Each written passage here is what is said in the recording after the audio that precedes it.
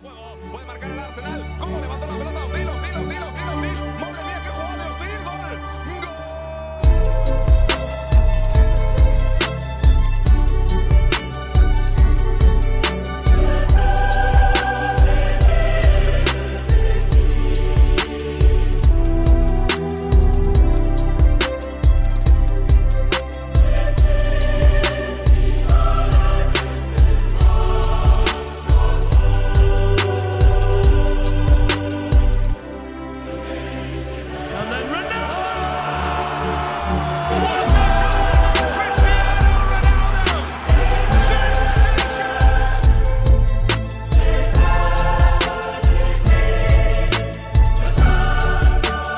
Hello, listeners, and welcome to the European One, part of the Eurotrips podcast network. We are here to discuss all things Champions League related. I am your host, Ryan, and today I'm happy to say we have a returning guest coming back to the podcast, a man who is now working for The Athletic, who is doing a whole lot of great things, and quite frankly, we at Eurotrips can honestly take most of the credit for getting him there. But the one and only Alex Barker, aka the EuroExpert, has returned. I was waiting for for it to stop being nice. I remember your intro, so I was like, "This is far too kind and cuddly for Ryan." Thank you for having me back on. It's all right, mate. Like I say, we can't all be as nice as Andrew Davis. He's currently out in the United States, his secret homeland. After all, we all know that he's a secret American underneath it all. But yeah, I'm sure he'll be listening anyway. But yes, it's been a little while. We know that you're doing some very big things with the Athletic. Quite frankly, I see you everywhere on Twitter, so I don't know always how to take that one. But yeah, I hope you're well, mate. Anyway, and yeah, I assume you've been watching plenty of football. Yes, I have indeed. I've been trying to at least. It's harder to keep up with than you think, but Much, hopefully I'll be able to match up to you. I'm sure you will. I'm sure so. Um, so today, obviously, Champions League related. This is the European one. So we're just going to go through a few different topics, mainly all Champions League related. We will touch upon the situations at Ajax and Lyon, especially Lyon, because we all remember that you are the French league guy. So I'm sure we'll speak about the grim situation there a little bit later on. But we will just quickly say there are two Champions League games currently going on, as we do now have those two earlier kickoffs, and they are Galatasaray against Bayern. Bayern are 3-1 up. That is pretty much nearly done. And Inter at home to Salzburg, and Inter are 2-1 up in that one as well. So looks like wins for Inter and Bayern as expected. But it goes into the first sort of topic that I really wanted to discuss. And quite annoyingly, when Galatasaray were 1-1, I thought this could be a nice little topic to speak about now, but they've been beaten. So it kind of takes away a little bit. But I wanted to ask you, Alex, to see what your opinion is on Galatasaray and whether they could potentially qualify from this group. Obviously, it's a group containing Manchester United, but they've had a very poor start. They've lost both games. They're bottom on 0 points. And Galatasaray, they do have 4 points. And going into, obviously, now the third match week, what do you think Galatasaray may well do? Do you think they'll finish second? Because it looks like Bayern are going to win this group quite comfortably.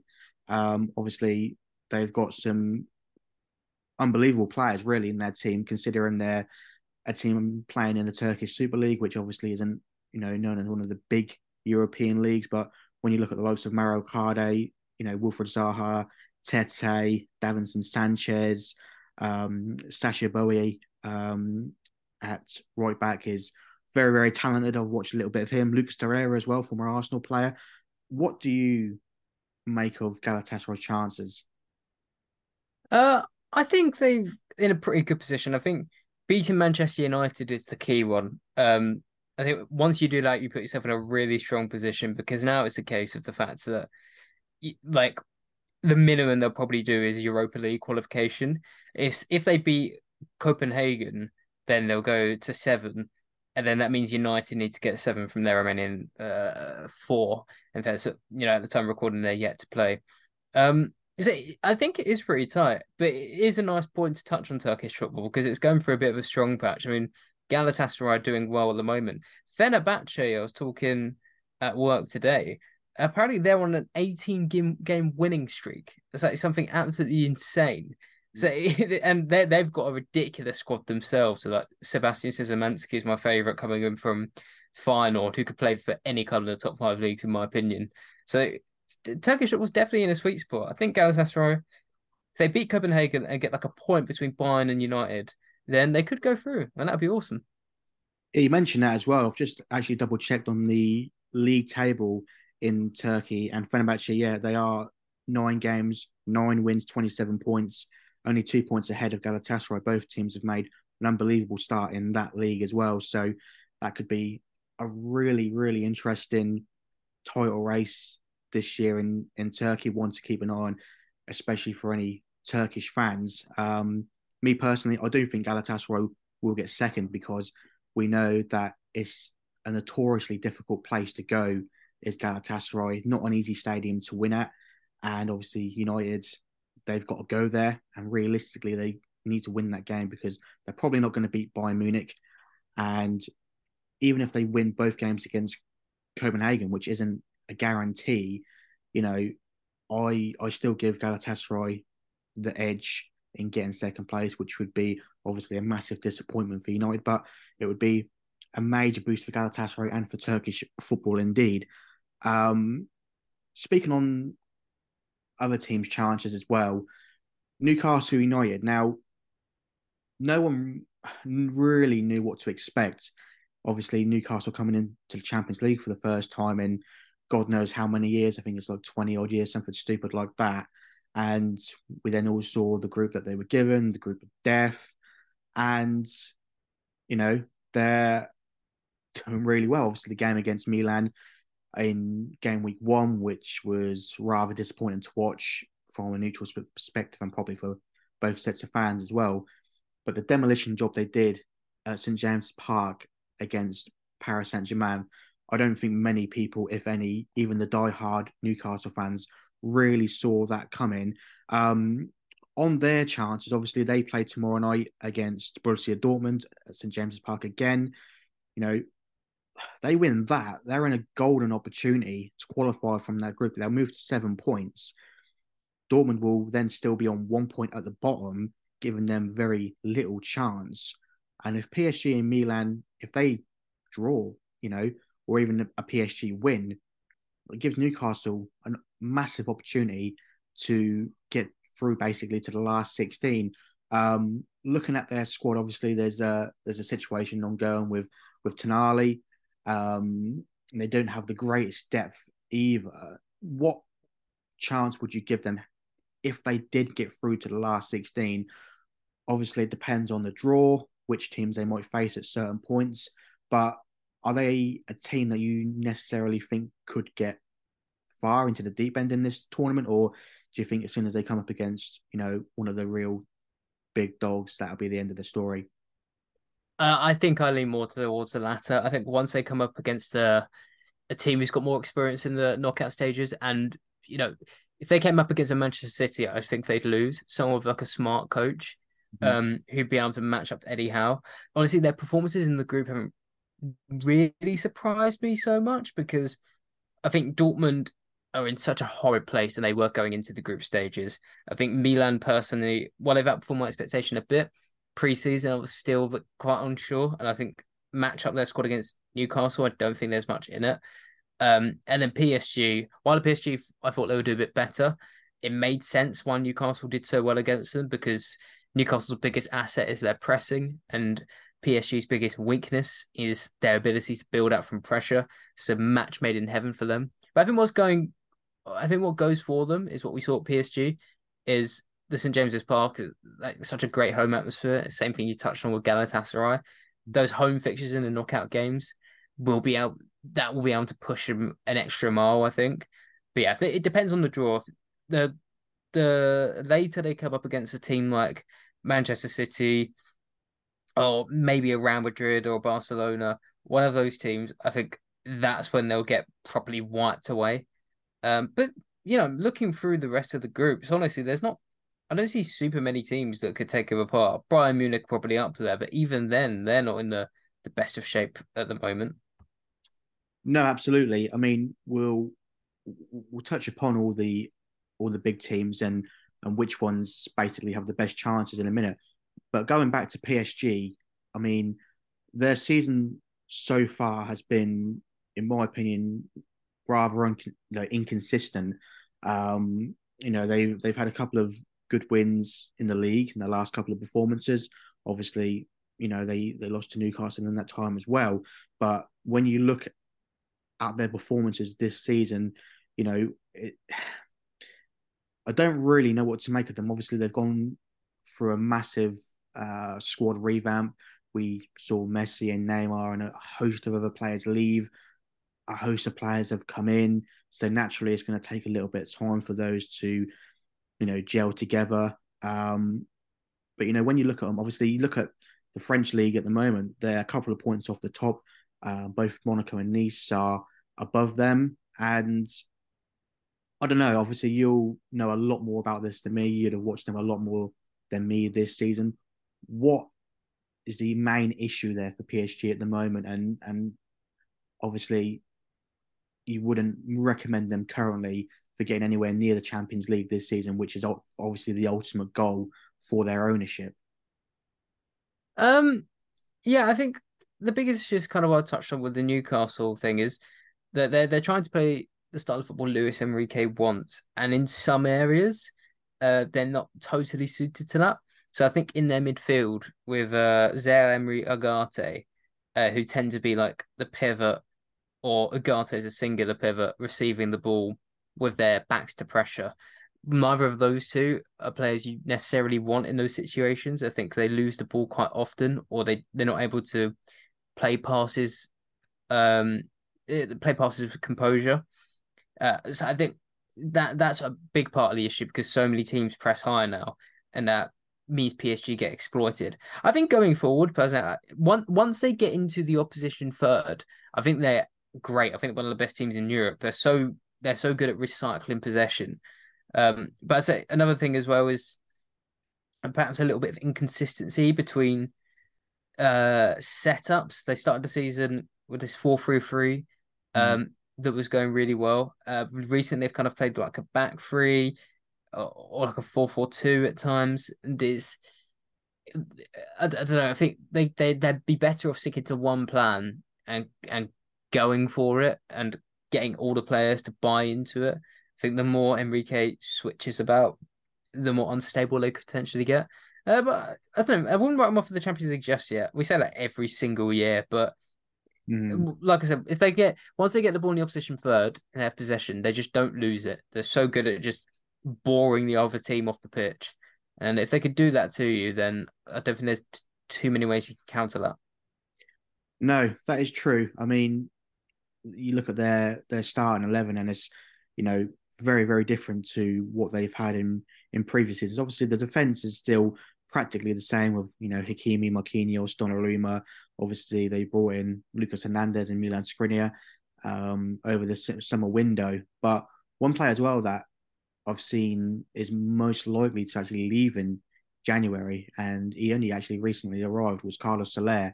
They got him for practically nothing from Valencia, one of their star players.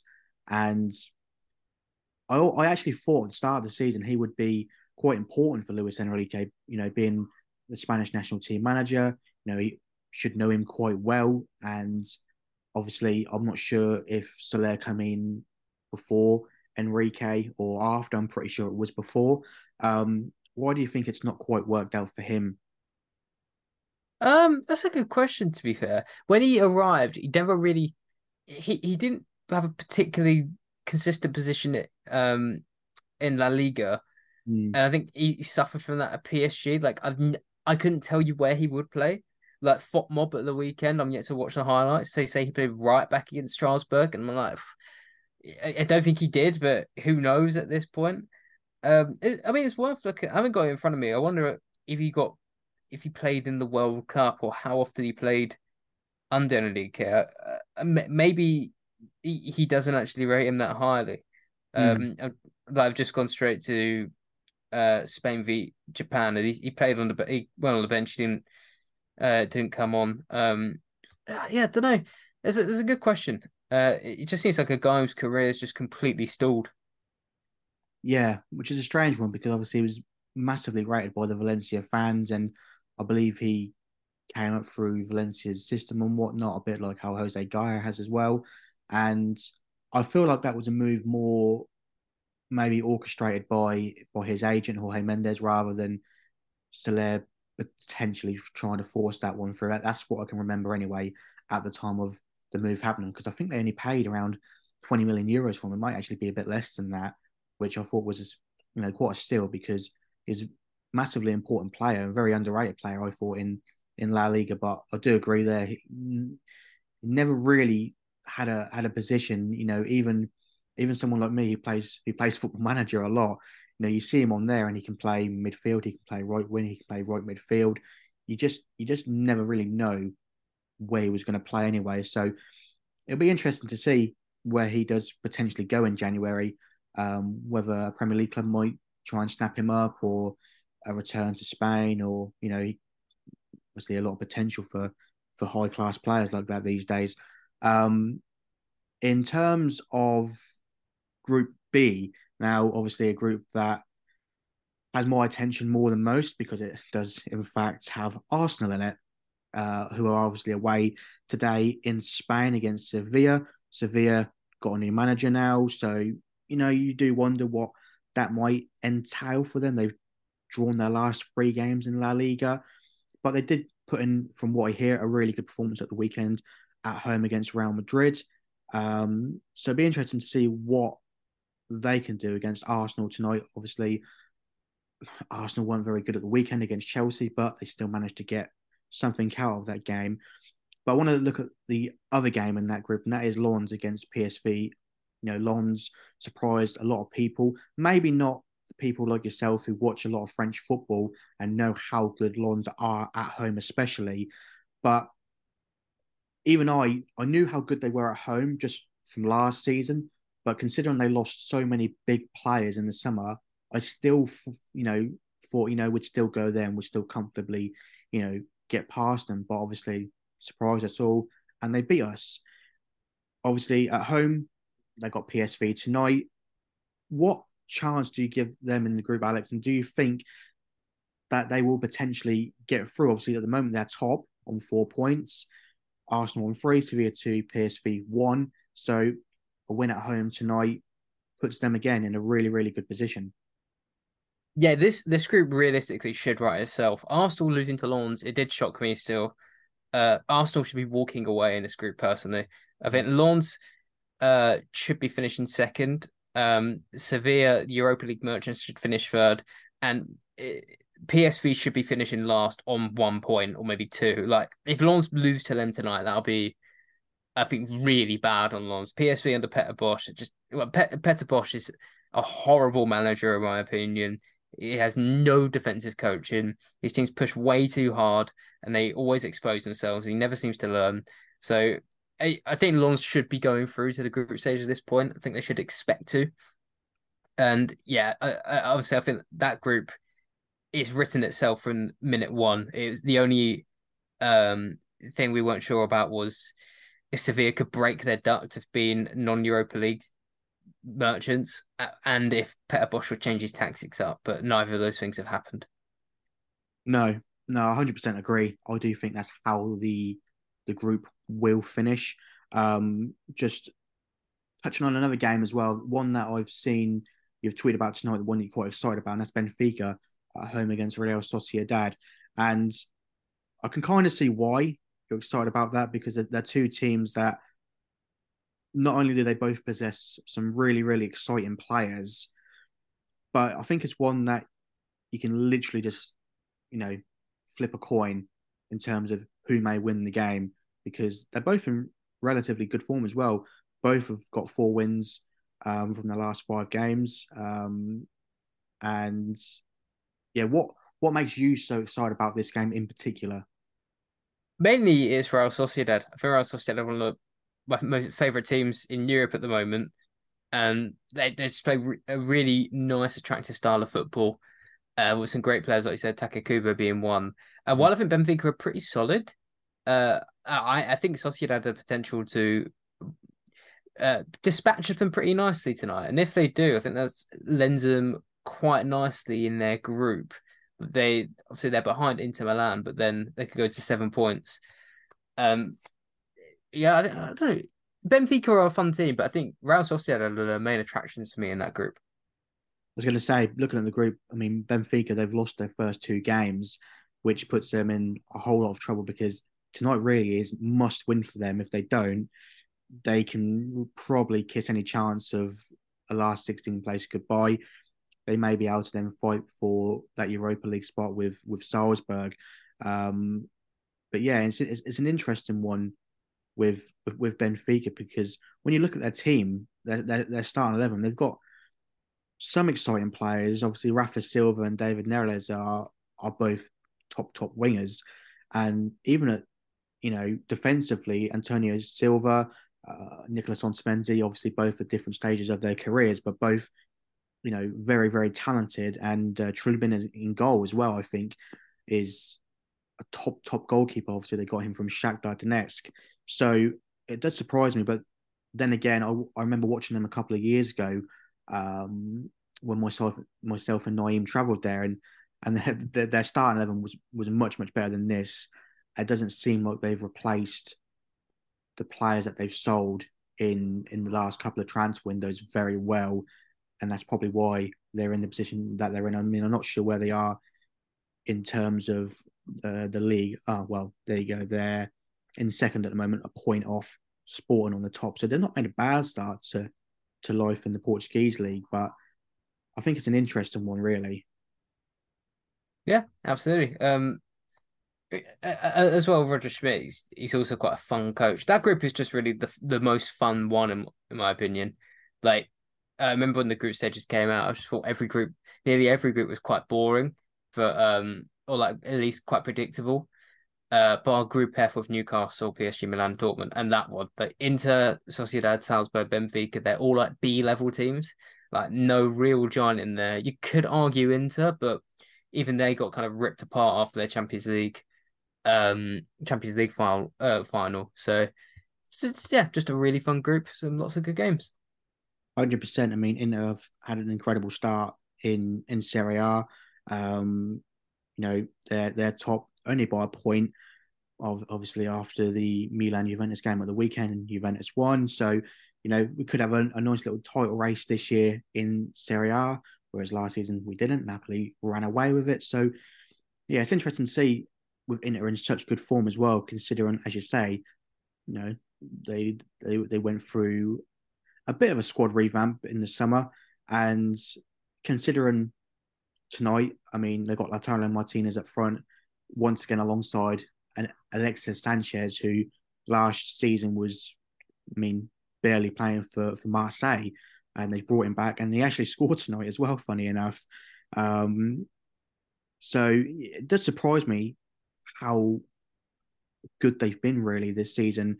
When I actually felt it would go the opposite way, but fair play to him, fair play to Inzaghi. He seems to make the best of these kind of situations. Yeah, absolutely. I mean, Inzaghi's one of the top coaches in Europe, and I'll stand by that every time.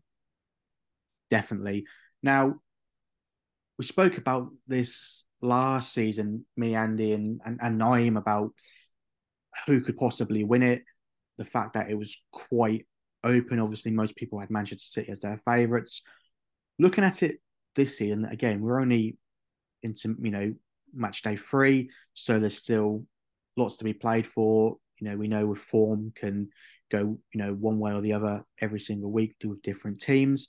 But looking at the real super teams at the moment, the likes of Real Madrid and Barcelona, Bayern, Man City, when you look at those, you could arguably say that they've all got fragilities at the moment. Real Madrid and Barcelona, probably especially. Bayern, they've made a decent start to the season, but I mean, they're not top of the Bundesliga. They're joint third at the moment. Even though Harry Kane's been in fantastic form for them, they've still got a couple of little, problems in there in little areas of the pitch, meaning they're not the Bayern of, a few years ago when they were dominating.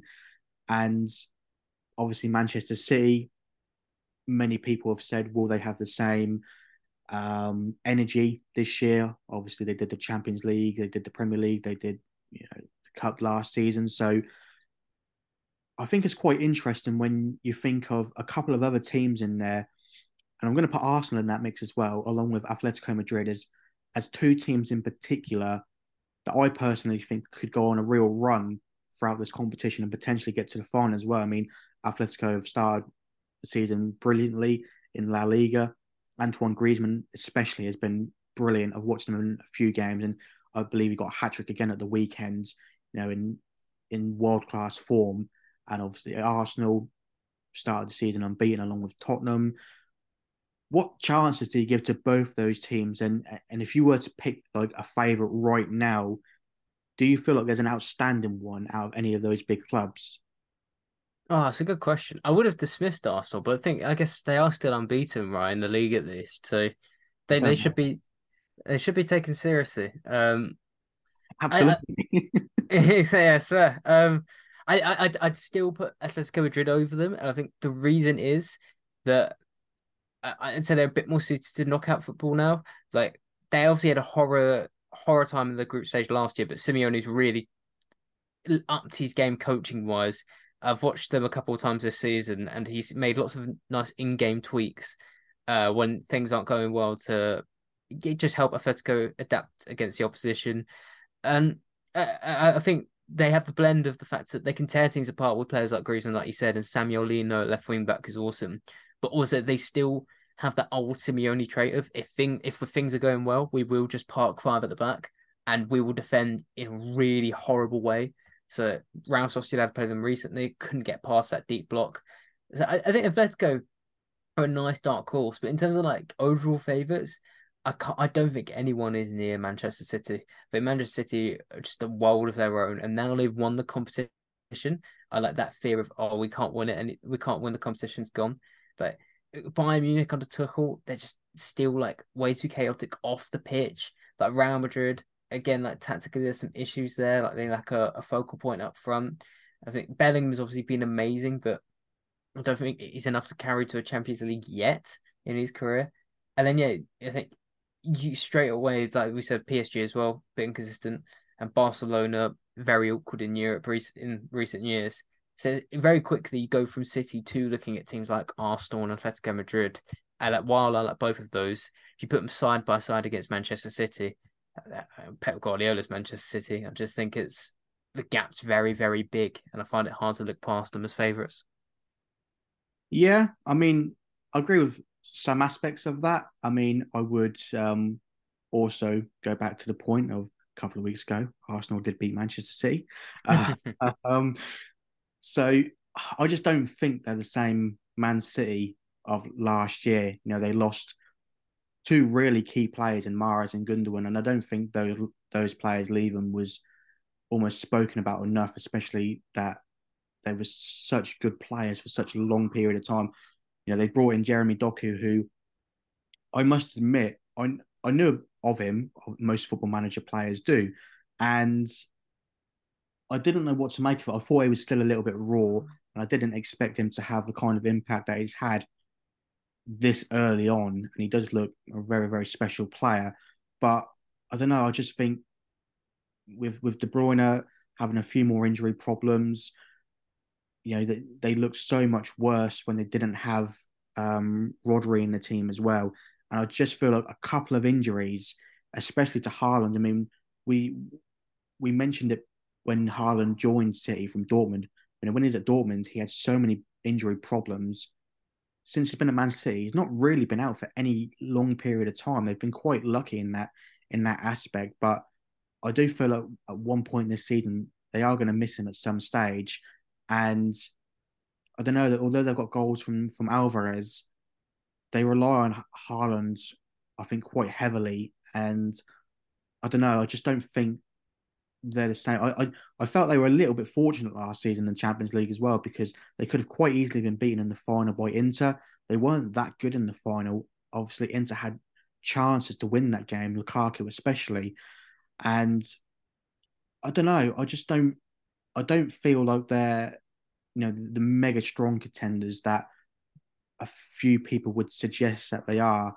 And again, over a two-legged tie, you can never tell, especially against maybe a dark horse like Arsenal or Atletico Madrid, or even against a fellow really big club like a Real Madrid. Real Madrid cause any team problems in the Champions League because the Champions League is what they do. So I don't know. I feel like it's a lot more open than perhaps that you think anyway. Uh, I would cast our minds back to this time last season where I've viewed a bit of what commentary was going on this point last season about Man City, and it was like they've fallen off and Arsenal can win the league. Like they went three consecutive games without scoring, Mm-hmm. and I think it just seems to be a trend now from Pep of just going insane in the final half of the season, and that as I think you've laid out some valid points, but just based off that, that's the only reason why I'm backing City. Like, I think I'm tired of not backing him. Basically, I'm trying to get ahead of the curve and saying, yeah, they'll just do it anyway, no matter what we think. I understand your reasoning 100%. I mean, and Andy uses the exact same formula when he talks about the Premier League winners this season. And even there again, I don't think that's, written on the wall. I think any one of three teams could win that this year as well. I don't know. Perhaps that's just the optimist in me that just wants something different this season, not just for the Premier League, but for the Champions League as well. And quite often as well, it's very rare that we see back-to-back winners in the Champions League. I think is another point worth mentioning. And I think apart from Real Madrid, I can't think of too many other clubs that have done it, especially in recent times as well. Um, Obviously, it's notoriously difficult to win, back to back. So I don't know. I just don't feel it with them this season. I don't feel like they have the same squad depth as well to to go on and on, especially as the fixtures now start to build up, especially after November, after the next international break as well. I know if you gotta think if there is a serious issue, I think they'll be the first to spot it, and we've got a January transfer window they can make some amends in. That is true. Yeah, I forgot about that. But yeah, who knows? I mean, it's a very long season, and we're only a little way into it. But before we do end it, we did mention that we would quickly touch upon the situations outside of the Champions League with two very big European clubs, Ajax and Lyon. Ajax, obviously, you know, we know that they've had issues. They've lost a lot of their squad from the last couple of years, and you've got their squad now. And quite frankly, it is very poor. But it shouldn't be that bad that they're in the relegation zone. They've just sacked their manager. Just quickly, very briefly, Alex, what are your thoughts on the situation there? And is that going to get better anytime soon, or is it dependent on who they put in charge? Oh, I think it's quite dependent on who they put in charge. I think they've had two managers in a row now who haven't been the typical Ajax sort of thing. I forget his name. The last guy who was at Club Brugge last season and this season, obviously Stein. Stein was like manager of Sparta Rotterdam, I think, the last season, and was more about like an underdog playing less attractive football. I just need to go back to their roots. Even if it doesn't work, just to restore sort of uh calm and at least provide the fans with the idea that hey, we're trying to do what Ajax do, which is the 4-3-3 possession based football. Like ironically, Peter Bosch would probably be pretty solid to them. I was talking about this recently the other day. Someone like Kike Setien, who's a free agent right now, I'd love to see him go there. But yeah, I think the most worrying thing about them, besides all the issues off the pitch, like their sporting director Sven Mislintat arriving and leaving within a few months, most worrying thing is on the pitch. Um, the underlying numbers, like expected goals, have them near the bottom of the table. Like it's not a case of oh, this is a team that's just been through woeful luck. by the stats at least, they deserve to be where they are, which is very frightening. Well, unless you're me, who likes the chaos, and I think I'd love nothing more than Ajax to get relegated. That'd be so funny. Oh, yeah, I hope there's no hardcore Ajax fans listening to this one then, because you'll be in for some hate uh, on Twitter, just like Naeem was last week when he put Martin Odegaard in his most overrated starting 11 in the Premier League, which Wow. was a disgraceful. He also put Mikel Arteta as the most overrated manager. This coming from an Arsenal fan as As well. I say, he's lost faith. He listens to Ligue 1. What can you expect? Um, and then, yeah, just quickly on Lyon. Obviously, again, I believe they're bottom of the table in the French league, and I've seen a couple of little bits and pieces regarding them. It doesn't seem like Ryan Cherky is having a really good time of it at the moment. I think he was subbed off at the weekend at half time. Again, you'll know more than me about this. So, what's the situation there, and will that improve anytime soon? Oh yeah, it's really hard to sum up very shortly, but bar after sacking Laurent Blanc was a really bad start to the season, after players seemingly quite openly abandoning ship, like Castola Caber. And in fairness, they say they were pushed out to raise money, which is probably also true, but I think they're also quite happy to leave. That the atmosphere is so toxic there. They've brought in Fabio Grosso, and I was talking to a Leon fan today, Alex Collins, and he's basically said it's got even worse. Like since he arrived, he's been talking about how they're in a relegation battle. The owner John Textor's come out and said, "Whoa, calm down. No, we're not." He immediately singled out Cherky and was like, "He's not pulling his weight. I'm going to bench him," and like publicly criticised him. And the funniest developments, yesterday, sorry, it broke out in L'Equipe that RMC actually that he there's some players who think he's the worst manager they've ever had, and his job is already under pressure after 4 games. And then that was yesterday. Today it broke that Grosso got the squad together in the morning and said who is making leaks for these stories. No one owned up, so he cancelled training. It's just utter chaos there, like a horrifying situation that I don't think I could come up with one lightning aspect other than if they go down, which is a real possibility in my opinion, and they sell Cherky and Cacre, then at least they'll be able to make some money off them. That's madness. It sounds like, you know, some listeners may remember Dream Team back in the day on Sky One. It does sound like a proper TV soap drama at the moment there. And as you say, he's only 4 games in. I didn't realise he was only there for that little time, and I was quite surprised when they got him, to be honest, because you know not done that much in football for a club of Lyon standards as well. Massive, footballing institution. Where they are right now is quite scary. But again, if you're someone that does like to see this from time to time, like to see the big teams really in a spot of bother, then it's wonderful because we're seeing it with quite a few teams at the moment. I think even Schalke in the second division of Germany are doing really, really badly at the moment. So it's incredible to see. But again, we're very early into the season, so things may yet change in an instance. But that does wrap us up very nicely for the European one this week. As ever, it was an absolute pleasure to have Alex here. I'm not going to be horrible to him at the end because he's been, as ever, very insightful over this episode. And yeah, all the details will be on our social media. The episode will be out tomorrow. And yeah, any last thoughts, Alex? Thank you for having me on. It's good to be back. 100%. Hopefully, we'll have Alex back as well a couple more times throughout the season, whether that be on here or the usual podcast with Andy. But either way, it's been a pleasure.